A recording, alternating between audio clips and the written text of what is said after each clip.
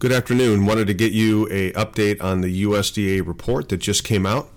In the short of it is there really wasn't much data that was surprising to the market.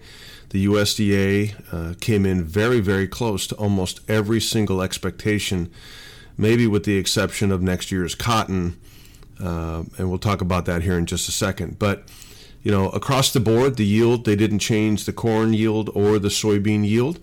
They didn't do much with the carryouts. They increased this year's carryout just a little bit on corn and beans. Where it is, I have no clue, but they did increase those carryouts. And the corn carryout for next year was just a touch higher than the market expectations. 30 million bushels, not a big deal. And in order to make the balance sheet work out on beans, the government had to come in and slash demand for next year's soybeans by 75 million metric tons, part crush, part exports. So they're implying that we need to ration demand pretty heavily for next year in those two areas to make this balance sheet work out. Global carryouts, again, very close to market expectations, no big swing there. And wheat carryouts pretty much right on target as well.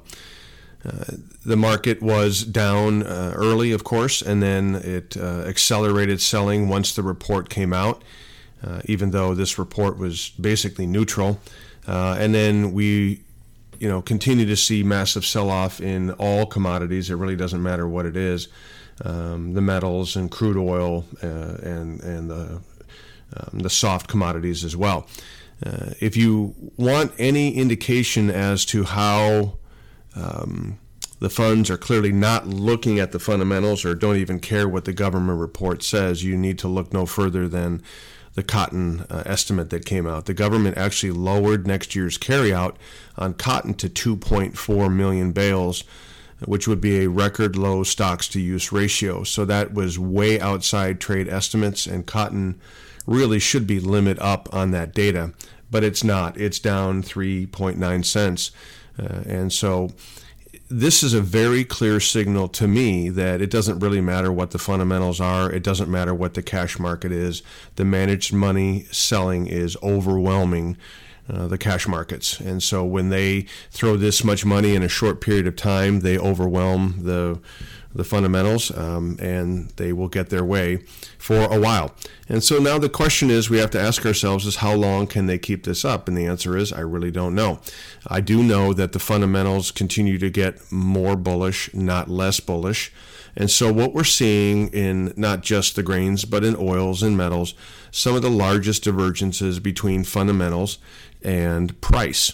And so the market is pricing in a recession long before it's even happened and pricing it into commodities. And so what we do in this situation is we stand still. Something clearly doesn't make sense. There's no rational explanation for this. It, of course, can go on for longer than we like it to, but eventually the fundamentals do catch up. And so I think, again, I'm going to stick to my guns on the notion that it is different this time with the Ukraine war clearly keeping a lot of grain in the world off the market. Energy prices, even though they've come down pretty hard, are still all sitting at very high prices, even looking at the refined products of gasoline and diesel. And those will continue to be supportive of grains in the long run.